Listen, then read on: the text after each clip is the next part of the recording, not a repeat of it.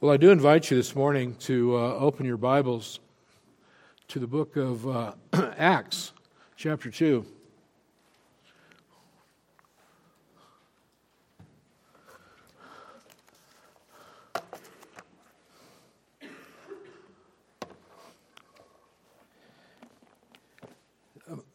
Turn to verse 42. We're going to begin reading there. Luke writes these words, "And they devoted themselves to the apostles' teaching and fellowship and the breaking of bread and the prayers. And awe came upon every soul, and many wonders and signs were being done through the apostles. And all who believed were together and had all things in common. They were selling their possessions and belongings and distributing the proceeds to all as any had need. And day by day, attending the temple together and breaking bread in their homes, they received their food with glad and generous hearts, praising God and having favor with all the people. And the Lord added to their number day by day those who were being saved." And Father, we do ask that you would take your word this morning, Lord, as we get a glimpse of this New Testament church, Lord, and Lord, use it to have us stand alongside of it and see, Lord, how we are like that church and how we might become more like that church. Lord, I pray you just bless your word as it goes forth today. Use it for your glory's sake. In Christ's name, amen. Well, since the beginning of Redeeming Grace Church almost 3 years ago, it's been my passion to trust the Lord Jesus Christ, to raise up, to build a church that's strong here on the foundation of God's Word. This began with a vision that started in the hearts of several, with a church over in Powell, and to see that the gospel might be spread gloriously, not only to Cody, but as we've already seen, through the uttermost parts of the world. Some of you were here at the beginning. Some of you were here that first Sunday that we began to meet. Others of you have joined up along the way and become a part of what God is doing here in Cody. And so, as I shared with you last week, my prayer is that we wouldn't become dull in our understanding of who we are as a church, that we wouldn't become a church that is steeped into its tradition to the point where we lose a sense of the vision that God has for us. We want to be that church that is ever reforming, ever becoming the church that God has called us to be, the church that Jesus Christ died for. So last week I shared with you, I want to take a break from Romans. I thought it was going to be a 1-week break, but it turned out to be a 2-week break. So we're going to pick up where we left off last week. Lord willing, we're going to be in Romans chapter 8 next Lord's Day, and we'll be finishing up that chapter. And Dave has extra time to practice, right, Dave? Dave's ready for 9. He's chomping at the bit because when we get to 9, Dave has memorized the whole 9th chapter. He's going to share it with us as a church. And that will be a blessing. So you have some time to brush up even more. But the last Lord's Day, we opened up with Acts 2:42. And we read through that whole passage that I just read again today. And we got a little glimpse from Luke, who opened the door of this New Testament church in Jerusalem and took some snapshots and gave us a picture of what it was like in those days. And so we as we read through this passage, we see that there's some marks of what I believe is a good church, a healthy church. And I pray that God would use this passage as we look at it today, and we're going to come in and out of it, Lord willing, in the future, and we'll finish it up down the road.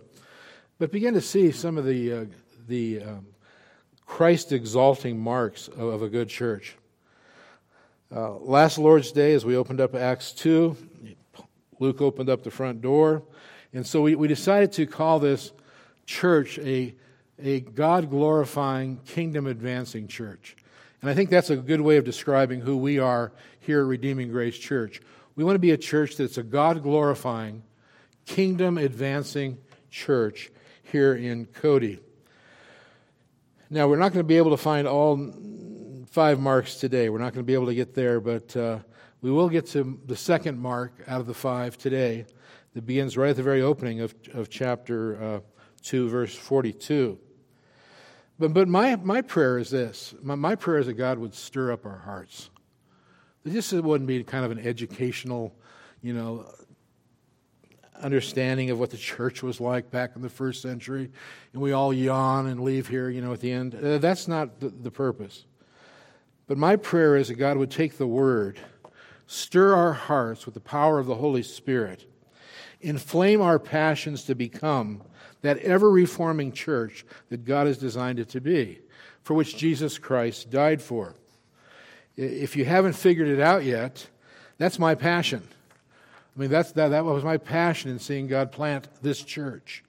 And that it might grow, that God might grow and plant a church here that's healthy, strong, alive, powerful, accomplishing what God wants to accomplish in and through us here in Cody. Now, the church in Acts 2, we need to remind ourselves, is this. This is not meant to be a normative church in Acts 2, 42 to 47. There's things about it that are not normative for us today. But there are some very practical principles for us to follow and to see in this passage. For example, this was a transitional time. We have apostles living, apostles overseeing the church. The apostles that Paul says in Ephesians were laying the foundation of the church. We don't have apostles here today. That was a transitional time. We're going to see in this very passage later on that they were doing signs and wonders and miracles in the church at the hands of the apostles. Again, transitionary. So this isn't totally normative. Also, it's not normative in this sense that this church was birthed on the heels of Pentecost, where Peter got up and preached and 3,000 people were miraculously converted all at once. And so there's only one Pentecost. There's only one big baptism of the Holy Spirit where God is saving and filling His Spirit with Himself one time. We're not looking for a second Pentecost. We're not looking for a third Pentecost. There was one Pentecost. And every time a person comes to trust in the Lord Jesus Christ, they are baptized in the Spirit of God. And by the way, this is not a church, this was a church that didn't have any problems. They had problems back in those days. You begin to read through the book of Acts, and you see things were happening, things weren't perfect in that first century church. Now, having said that, there's a lot of principles here, at least 5, that I think that are helpful and lead to a healthy church today. Last week we looked at the mission of the church, and we thought that's important. Why are we here? And we're all sitting in these chairs today. Why are you here? Well, I'm here to hear a sermon. I'm here to sing some songs. It's Sunday, I go to church. No. Why are you a member of this particular local assembly, the body of Christ? Is there a purpose that God has for you, and are you fulfilling that purpose according to the Word of God? We saw the first purpose that God has for our church is we're to be a glorifying church, a God-glorifying church. 1 Corinthians 10:31. And we're also to be a church where we're being faithful to the Great Commission that God gave us in Matthew chapter 28, of a church that's going. We're on the go. We're not sitting here. We're a church on the go.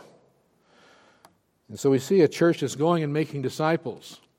Not just here in Powell or Cody, but actually not even just in Wyoming, but throughout the whole world, to all the nations of the world.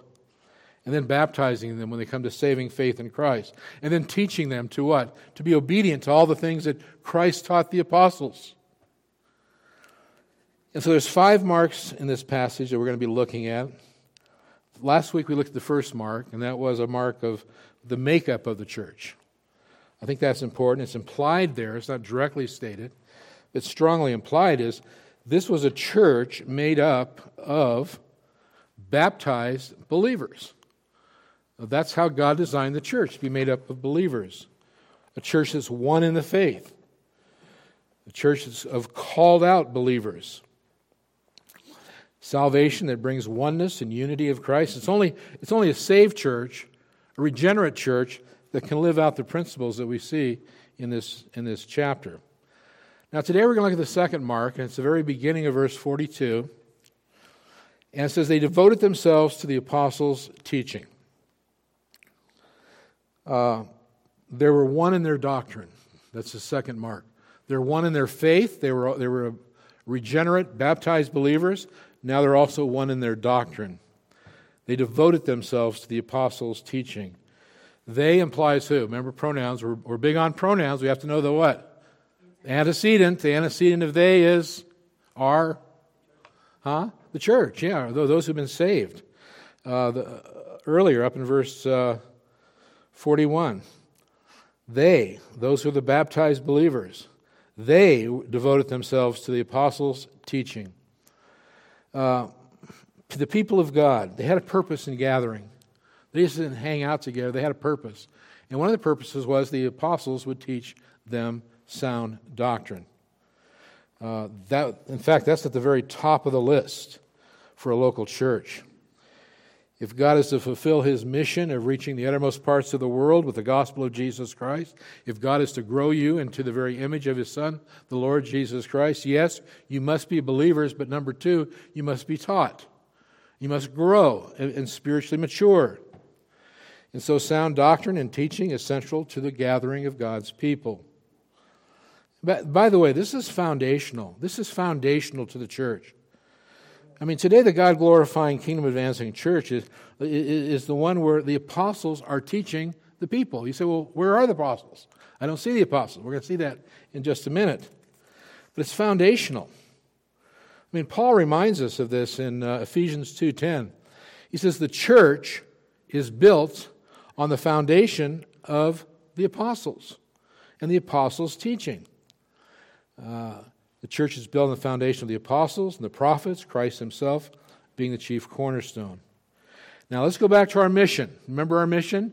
Number 1, 1 Corinthians 10:31, glorify God. Number 2, Great Commission, Matthew 28, go, make disciples of the whole world. And then once they're baptized, they believe in Christ and they're baptized, what happens? They're to be taught, teaching them to observe all things that they have been taught by Christ. Teaching them to be obedient to all the things that Christ had taught them. So this church was about doctrine. Do you realize that? I mean, this church is it's a doctrinal church. They preach doctrine there.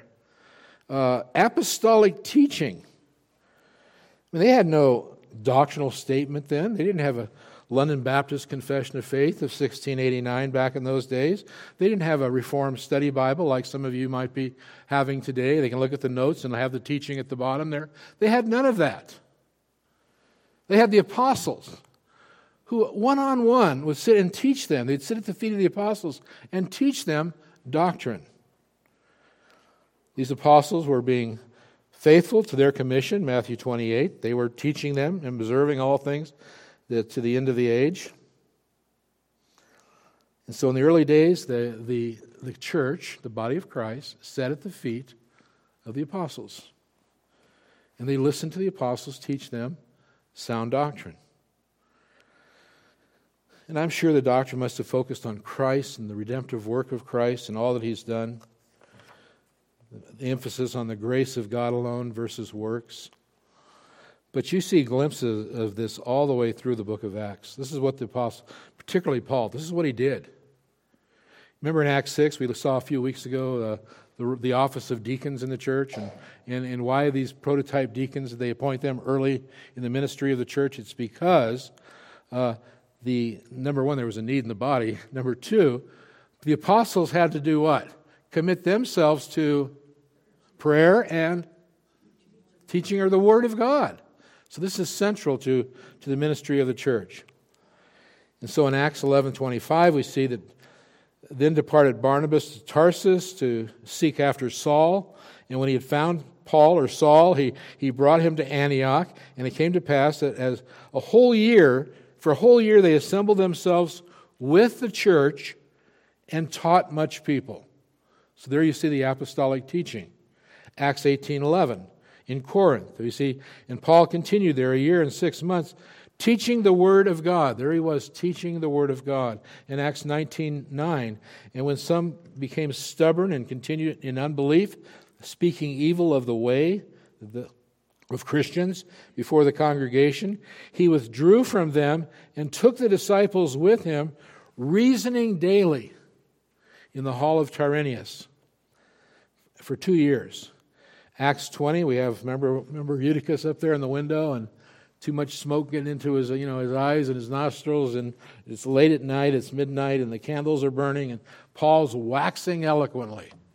He's teaching the people late into the night. Paul talked to them, it says in verse 7. And then Eutychus finally just couldn't take it anymore, and he fell out of the window, remember, he died, and Paul fell on him and brought him back to life again. Really a colorful story of the teaching ministry of the church. Acts 28:30. He lived there 2 years at his own expense and welcomed all who came to him, proclaiming the kingdom of God and teaching about the Lord Jesus Christ. So the apostles' teaching that we see here in verse 42 is doctrine. That's what the word doctrine means, is what? Teaching. And not just teaching, but apostolic teaching. The first century Christians did not have a Reformation study Bible. They had the apostles. And so the question is, what was the apostles' teaching? What were the apostles teaching this early church? Well, remember there were 11 apostles. One washed out. There was Matthias was at it. Paul was later at it. Acts 9. And they were sent into the world to testify of the risen Lord and baptize new believers and plant churches, and also to be in teaching, apostolic teaching of the church. And so what made the apostolic teaching? These were men who were teaching what Christ had taught them. What Christ had revealed to them, they are now teaching the church. And I'm sure they were preaching Christ in all of his offices, prophet, priest, and king. And in Hebrews 1:1, we see long ago and many times in many ways God spoke to our fathers by the prophets. But in these days, these last days, he has spoken to us by his Son through the apostles. John 16:12, I still have many things to say to you, but you cannot bear them now. But when the Spirit of truth comes, he told the apostles, he will guide you into all truth. And whatever he hears, he will speak. So whatever the Spirit hears from the Son, he will put in the heart of the apostles, and the apostles will declare it to you. And he will glorify me. So apostolic teaching, in short, would be Christ's teaching, not just any teaching. This isn't a book of morality, by the way. This isn't a book of law. This isn't a book of self-help. This isn't a 12-step program that they gave to the church on how to live a better Christian life. This isn't the apostolic story they were telling. It isn't a book of jokes or current events. This was the teaching of Christ, and particularly about Christ himself and all that he has done and accomplished. And so these early Christians were receiving a strong dose of theology as part of their early church life. And in many ways, it encompassed the teaching of the whole New Testament, which we have today. It was envisioned by Paul in 2 Timothy 3:16, where all Scripture is breathed out by God and profitable for teaching, for reproof, correction, and for training in righteousness. It's the whole Bible is really the apostolic teaching from Genesis all the way to Revelation. I mean, we don't have the freedom to pick and choose what we believe is in the Bible or not in the Bible. We're to preach apostolic teaching of the Word of God. Now, what that means, quite frankly, is Thomas Jefferson did not have the liberty to take his Bible and to take his scissors out and cut out all the miracles of the Bible because he didn't like them. And so you have the Jefferson Bible when you start cutting the miracles out of the Bible, you got, I don't know what you have left, but just a few pages. It's a miracle book. And I'm sure the apostolic teaching included the miracles. And so as the church would sit at the feet of the apostles, and the apostles then would teach, I'm sure they would teach the theology of God. They would speak of Him, God in all of His glory, all of His divine attributes, His sovereignty, His grace, His holiness. They would teach the doctrine of man, the fall of man, the depravity of man, how to be made right with God through Christ. They would have heard the universal condemnation of sinners. Those who disobey the law of God and who are without Christ are going to spend eternity in hell. They heard about judgment. They heard about redemption. They heard about the incarnation of Christ, His coming into the world. The hypostatic union of God and man. His ministry, His death, His burial, His resurrection. They heard it all. They were taught. And we spend a lot of time, haven't we, in the book of Romans, going through the doctrine of justification by faith alone. And this is one of the main themes that runs through the whole book of Romans. And I know they heard that. They knew that. They understood that salvation is by grace through faith in what Christ has accomplished, but not anything they can do themselves. They knew that. They knew that if they had any right standing with God, it had to be the righteousness of Christ that would be imputed to them. And their sins being given to Christ, and He paid for them, and now they're gone as far as the east is from the west. And the apostles' teaching must have included the kingdom of God and how we're to live here on earth, a sanctified life as we go on. We've seen that as we go on through Romans. And then the eternal glory that lies ahead. I mean, just think of all the doctrinal teaching from the apostles. And notice they devoted themselves to these teachings.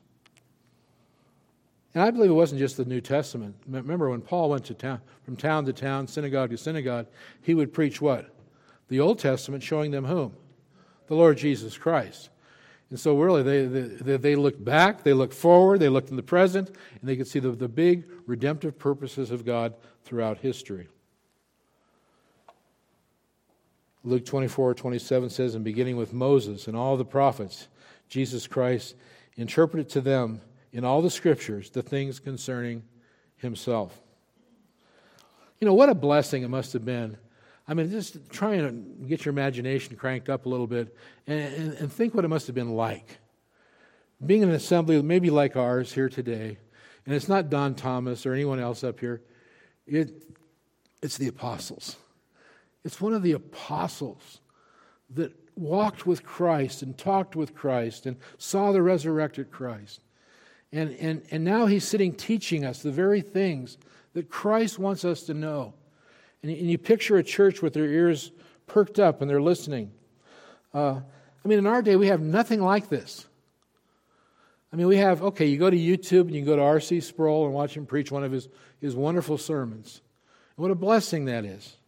You know, we do have the internet, and we can go look at some of the conference speakers that are the best in the land and listen to them teach and wax eloquently on some particular doctrine. And that's good. That blesses us. But, by the way, do you like to watch the Q&As on those conferences?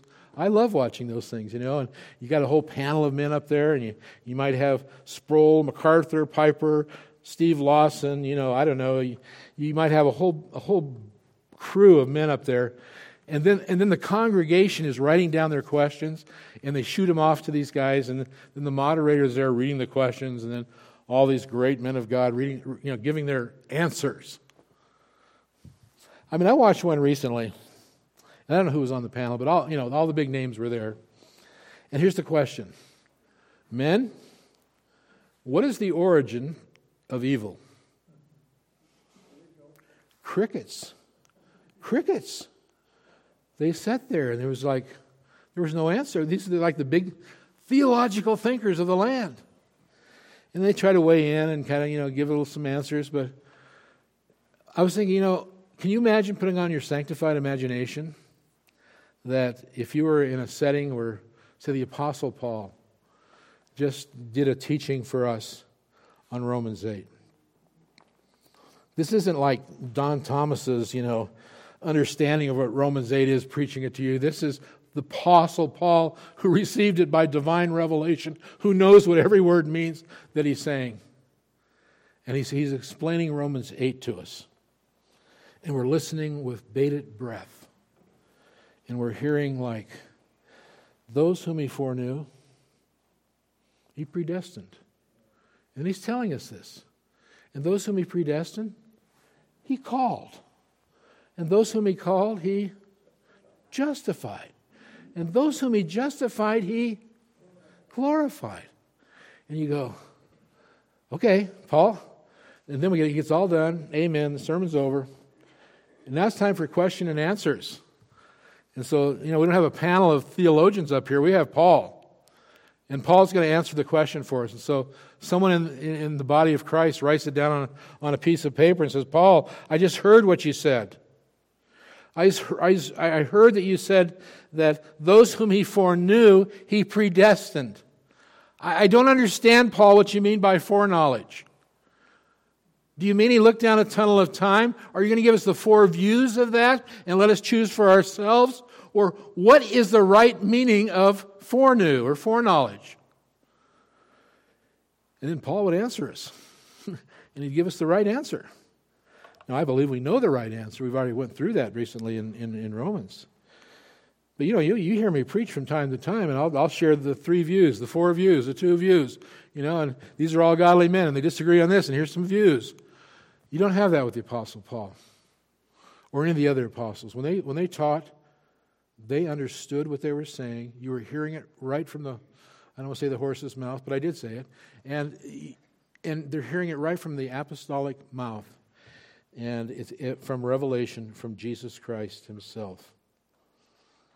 Boy, wouldn't that have been exciting? Apostolic teaching did not stop in the first century. We have apostolic teaching today, even though there's no apostles, because the apostles, under the inspiration of the Holy Spirit, penned much of the New Testament. And when I stand up and preach from the New Testament, or any 66 books of the whole Bible, we're really preaching the apostolic teaching. Now, if you read apostolic teaching and preaching in the Scriptures, you're going to see that the apostolic preaching comes with a warning. The apostles put it there.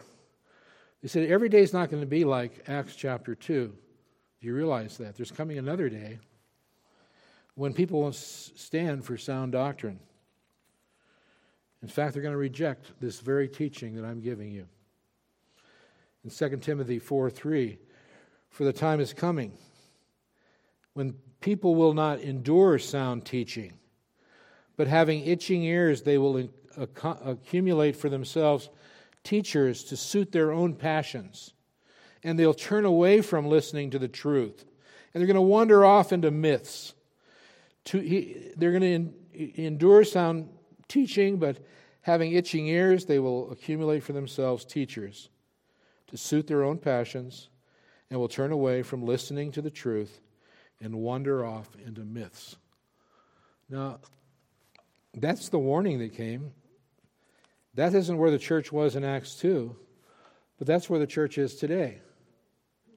These are we're a fulfillment of what Paul said in Acts 2, 4, 3.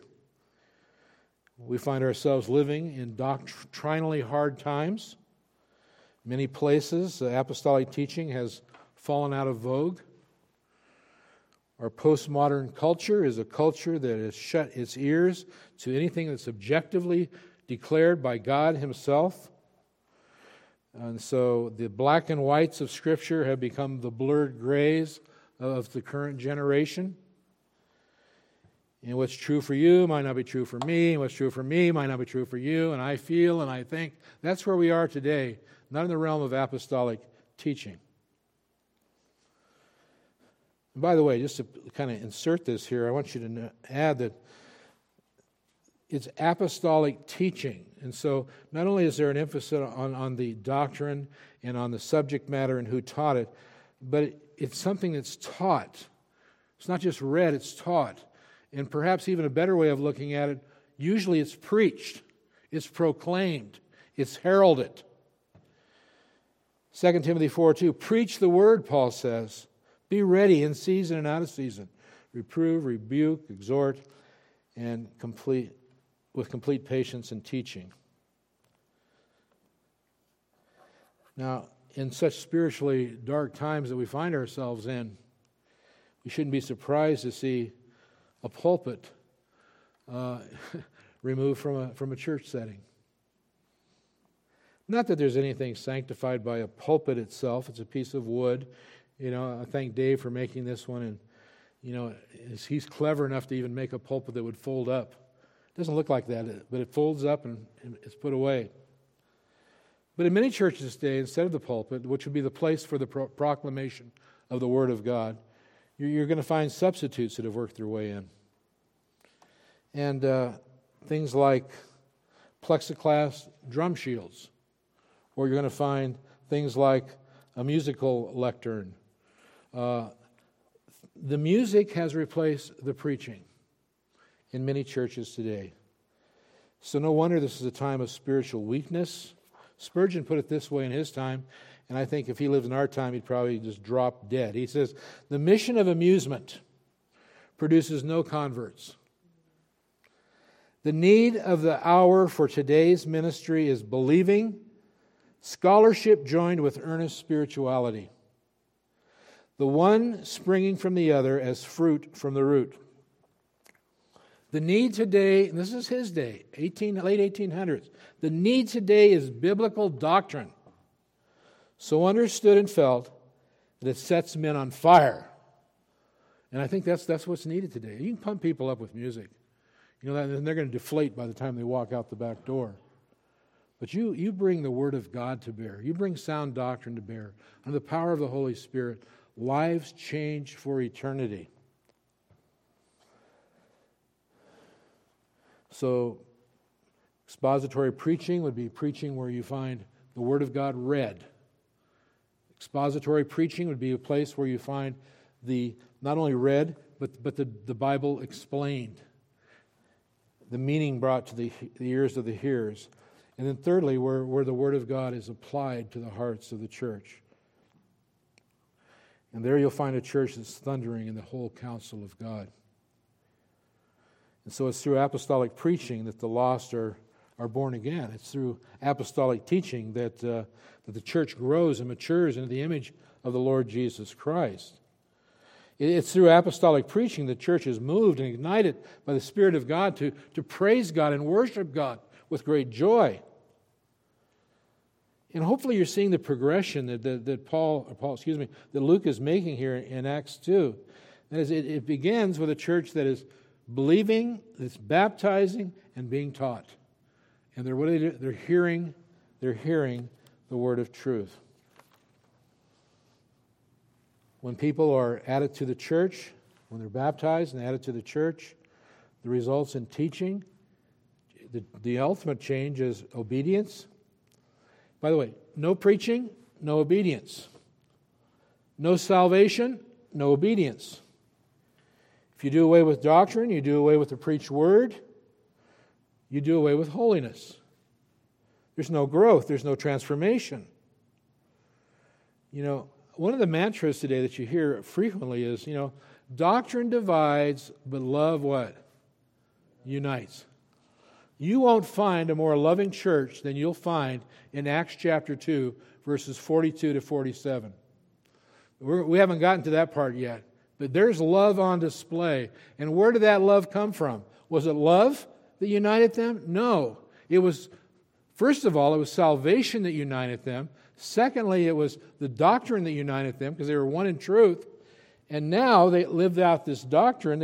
It issues forth into love and unity and oneness.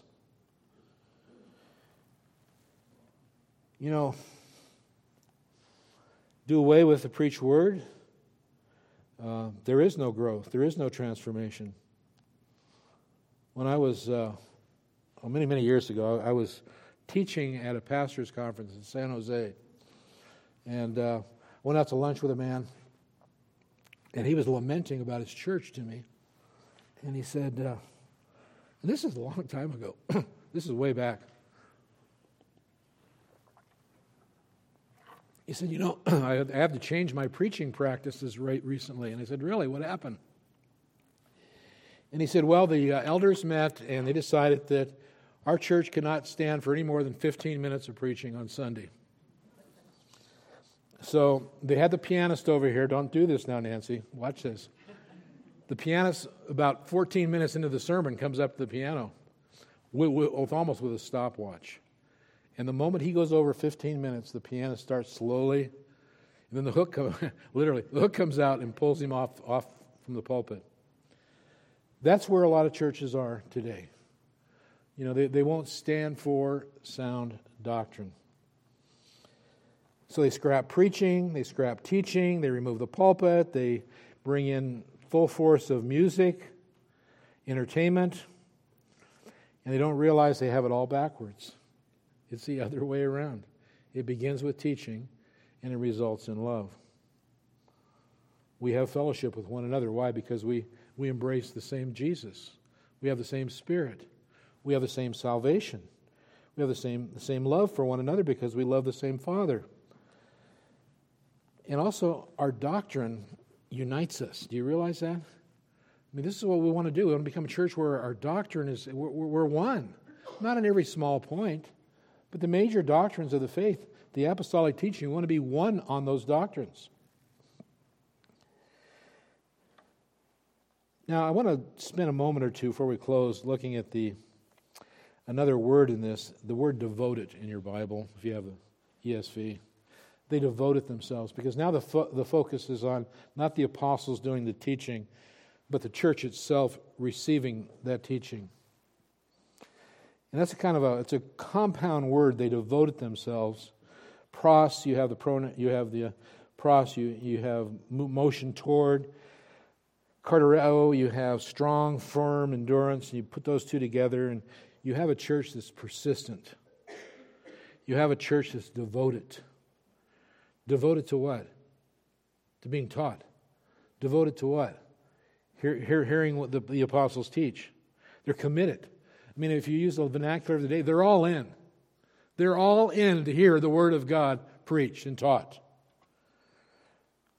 And it carries with it a perseverance. It's an imperfect which carries on. It's an ongoing. They're always all in for the preaching of the Word. And so what you have is a church that shows that they weren't reluctant about coming in those doors and hearing the Word of God preached to them. They weren't reluctant about that. Oh, here we go again, one more sermon. They were eager. This is the heart of a true Christian. When God saves you, He puts a hunger in your heart for truth. And you want to hear the Word of God taught. And you want to hear the Word of God preached. And you want to read the Word of God yourself. Peter tells us when you come to Christ, you're like a newborn babe. You're longing from the very beginning. You want to know what God has to say for you in His Word. So you long for the pure milk of the Word so that by it, the young believer might grow in respect of salvation. I don't know if I shared this before. I have shared it on other occasions. But Mary's brother, Brad, was saved many, many years ago. We were living up in Northern California when he was converted to Christ. And it was through the Calvary Chapel hippie movement back down in Southern California. But anyway, he was converted, baptized out in the Pacific Ocean, gets on the phone, he calls us up in Woodland, and he says, I'm saved, God saved me. Praise the Lord. He says, what are you doing next weekend? I said, well, nothing really. Can I come up from Southern California to Northern California and spend the weekend with you? Yeah, come on up. So he came on up, got his bags, went right to our guest bedroom, closed the door, and he was gone. For almost 3 days, he was locked behind that door. And I wonder, are you okay? You okay, Brad? Everything all right in there? Oh yeah, I'm fine. I'm okay. Did he come out for meals, honey? I forget whether we slipped him under the door or not. I think he did come out for meals. And finally, one day, we knocked on the door, are you okay? And he says, yeah. He says, when God saved me, I had to know what He had to say for me. So I brought my Bible, and I locked myself in your bedroom, And I've read now from Genesis all the way to Revelation because I wanted to hear what God had to say to me. That's the hunger that God puts in the heart of a new convert when they come to Christ. They want the Word, like a newborn baby. They want the Word. And for Brad, it was like, if it takes 2.5, 3 days, I want to read it from cover to cover. And he did. And that's the mark of true conversion, that hunger for the Word of God, this passion that we see that they devoted themselves to the apostles' teaching. They had a growing appetite to be fed more and more, and now not just milk, but meat. And where that works its way out in your life as a Christian, it means like whenever the church opens up the Bible, you ought to be there. I mean, we open up the Bible on Sunday morning. We open up the Bible on Wednesday nights. The men open up the Bible once a month, and we have pancakes and Proverbs. The ladies open the Bible every other week, and they have a ladies' Bible study on contentment. And so wherever the Bible is being opened, if we're going to be a people that are devoting themselves continually to the Word of God, we need to be there when the Word of God is taught. And so we ask ourselves, do we hunger as they hungered for that teaching? That's the mark of true conversion. That's the mark of a God-glorifying, kingdom-advancing church. You know, it's just our spiritual bodies are just like our physical bodies. I mean, I won't have you raise your hand, but how many of you had breakfast this morning? I mean, the alarm goes off. It's Sunday. You got so much time to get to church, and I think all of us try and squeeze in breakfast. Why? Because we're hungry. We're breaking our fast, so overnight we haven't eaten. And then, of course, now it's getting close to that time. The stomach starts to growl a little bit, or we have a potluck and we're smelling it in the other room, and it's lunchtime. Well, we want to eat. And dinner time, and of course, none of you snack between meals, but just think about how much we are obedient to our physical bodies who have a passion to want to eat. The same is true in our spiritual life. New birth, new appetites. The more you want to learn and grow in the knowledge of the Lord Jesus Christ. And sadly, this is what's missing in so many of the churches today. You know, they have appetites for everything except the Word. So few are devoted to hearing the Word. Oh, we don't have time. I got a busy life. Well, I know we do. But you have time to eat your food. You have time to eat your meals. Do you have time to gather and hear the Word of God read, taught? I mean, every one of us in this room have been given 24 hours in every day. None of us have any more or less time than each other. It's a matter of how we prioritize the time that we have for the very means of grace that God has given us. These people were ecstatic to gather together, to hear God's Word preached by the apostles. And I'm sure they were much better preachers than I'll ever be, and much better teachers than we'll ever have here this side of eternity. But on the other hand, they came and they heard. By the way, I try and preach the sermon to myself before I preach it to you. That's what a good pastor should do. So I have my own personal application in here for me. And my notes say, Don, this is for you. Preach the Word. Preach the Word. Preach sound doctrine. Persevere in expositional preaching of the Word, Don. This is the means of life. This is the means of health. This is the means of strength. This is the means of salvation in the body of Christ. Preach the Word. And one of the things I've learned from many years of preaching is this. You always don't get to see the fruit of your preaching ministry here on earth. Or sometimes the fruit or the product of the preaching is delayed. In fact, we might not ever see a full fruit of a preaching ministry. I'll give you an example. When I was a brand new Christian, and we'd moved to Northern California, and this is that story about Mary and I were convinced we'd never have children, right? Sorry, Matt. But we were convinced. When we got married, that was it. Me and Mary for life, no kids. That's where we were at. 2 unconverted pagans. And then God saved us, 7 years into our marriage. Then we moved to Northern California. And now we're sitting in this church, and there's a visiting pastor up front. And he's the guy who said, by the way, there's some of you out there, Mary, been married 10 years. Been married 9 years at that point. 10 years. You don't have any kids. You know why? Because you're so selfish. Oh, man, it was like arrows went into my heart. And I'm going, how did he know about us? How did he know we've been married almost 10 years without children? Because we're so selfish. And then the joke of the family is that, and it's not really too much of a joke, that 9 years to that day, Stephen was born. Because there's direct application of that sermon in our family. Now, fast forward many years, all the kids are born, 7 kids.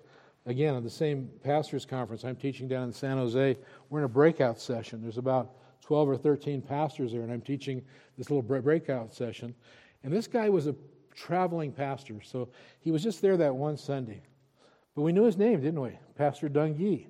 I don't know how this stuck with us. And I'm looking at this little breakout session, and I'm going, now I've got 7 kids now. And there's Pastor Dungy sitting right there. I said, are you Pastor Dungy? And he said, yes.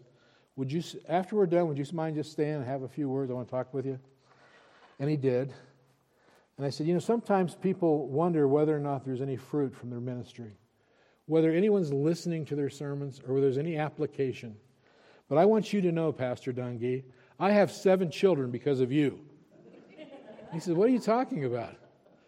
And he didn't realize that the Word of God went out, it had a transforming effect on our family, and all because of the Word of God. Ian Murray says, the recovery and revival of the church after periods of declension always begin in the ministry of the Word. Where's the church stirred up? When the church reaches its low point. At what point do we have periods of declension always begins coming out of the declension with a ministry of the Word of God. So all of us, there's some practical application for us in this passage. Those of us who are sitting under the preaching of the Word of God, here's my exhortation to you. Because you love Christ, because you love His Word, because of all that Christ has done for you, whenever God's Word is preached, you should be there as a church. If the church thinks it's important enough, we're going to be opening up our Bibles, then I think as a part of the church being devoted to the Word of God, to be there at that time. Come eagerly. Come with a desire to hear God speak to you. I know this is hard to figure out, and picture in your own mind, but picture this. The words that are coming out of this frail, stumbling preacher here are the very words of God. Now that sounds pretty presumptuous, doesn't it? These are the words of God. But this is how God speaks to us, is through the proclamation of the Word, through the preached Word of God. And so when the Word is properly preached and accurately divided, it doesn't mean that the pastor is going to be without error, it's going to be perfect, but what you're hearing declared to you into your hearing is the very Word of God, and God is speaking to you. And that makes preaching and teaching rise to a whole new level. If you can put me aside, all my weirdness aside, and simply realize that the words you're hearing are really God speaking to you, should have a transforming effect on you. And it should change the way you look at preaching altogether. Come eagerly. Come eagerly to hear God speak. Anticipate God speaking to you. Don't come to have your ears entertained. Don't come with a critical spirit, how we can pick everything apart. Don't come out of curiosity. Enter to be transformed by the Word of God. Romans 12:1. And I ask you, not out loud, but do you have that desire? Is that you in the redeemed work that God's done in your life? J.I. Packer writes, we complain today that ministers do not know how to preach. Amen? But is it not equally true that our congregations don't know how to hear? I mean, it's a two-way street. And whenever the man opens up his mouth and the Word of God comes out, listen with regenerate ears, listen attentively, avoid distractions. Remember, the enemy's here. He's like that bird that's going to be sitting on your shoulder, and he wants to pluck the Word out of your heart before it even gets to your heart. There's spiritual warfare going on whenever the Word of God's being preached. Realizing we all have room to grow. Ladies, you have room to grow. There's a ladies' Bible study. I mean, I was blessed to see so many men come out yesterday to our men's breakfast. It was very encouraging. It was cold. It was windy. I mean, I thought, this is every excuse not to be there. But what a blessing it was to see so many of the men there, not only having pancakes that Dave made, but immersing themselves in the Proverbs. And the kids were there, with their children there, and what a blessing that was. Always apply Scripture practically. Ask how God might change your thinking, how God might change your speaking. Ask how God might change your conduct. And every time you come in and you hear the Word of God taught, wherever it is, pray. Pray before the Word's preached. Pray during the Word being preached. Pray after the Word is being preached. And I want to just close with a quote from John Calvin. Whenever we see the Word of God purely preached and heard, there is a church of God that exists, even if it swarms with many faults. You know, if you remember last week we talked about how many marks there are of a good church. Do you remember some of the Puritans, some of the Reformers said there was one mark? Just one mark? Remember what that was? And they all agreed on that one mark. But some just know there's only one mark of a healthy church. That is what? The faithful preaching of the Word of God. That's it. Period. And then Calvin added to that the faithful observance of the sacraments. So there were two. And then the third one came along and said, no, you got to put church discipline there. And they added to it. But they all agree that the central purpose of the Church of Jesus Christ is to gather together for apostolic teaching and preaching. May God help us become that God-glorifying, kingdom-advancing church. And Father, we close just thanking you for hopefully taking your word today and prayerfully asking you, Lord, to apply it to all of our hearts. Oh, Father, there's a gospel we're going to see in a few minutes. And perhaps there's someone here without Christ that you even right now would begin opening their heart as they hear the truth come forth about the work of Christ, His redemptive work in saving sinners. Lord, prepare them to come with hearts of faith and repentance. But for all of us who are baptized believers, members of Redeeming Grace Church, I pray, Lord, you would give us a hunger and a thirst that we would persevere in hearing the Word taught, wherever it's taught. And may it be added to our own homes and our family worship. May the Word be just central to all that we do. May you use it to conform us into a church of oneness and love. In Christ's name, amen.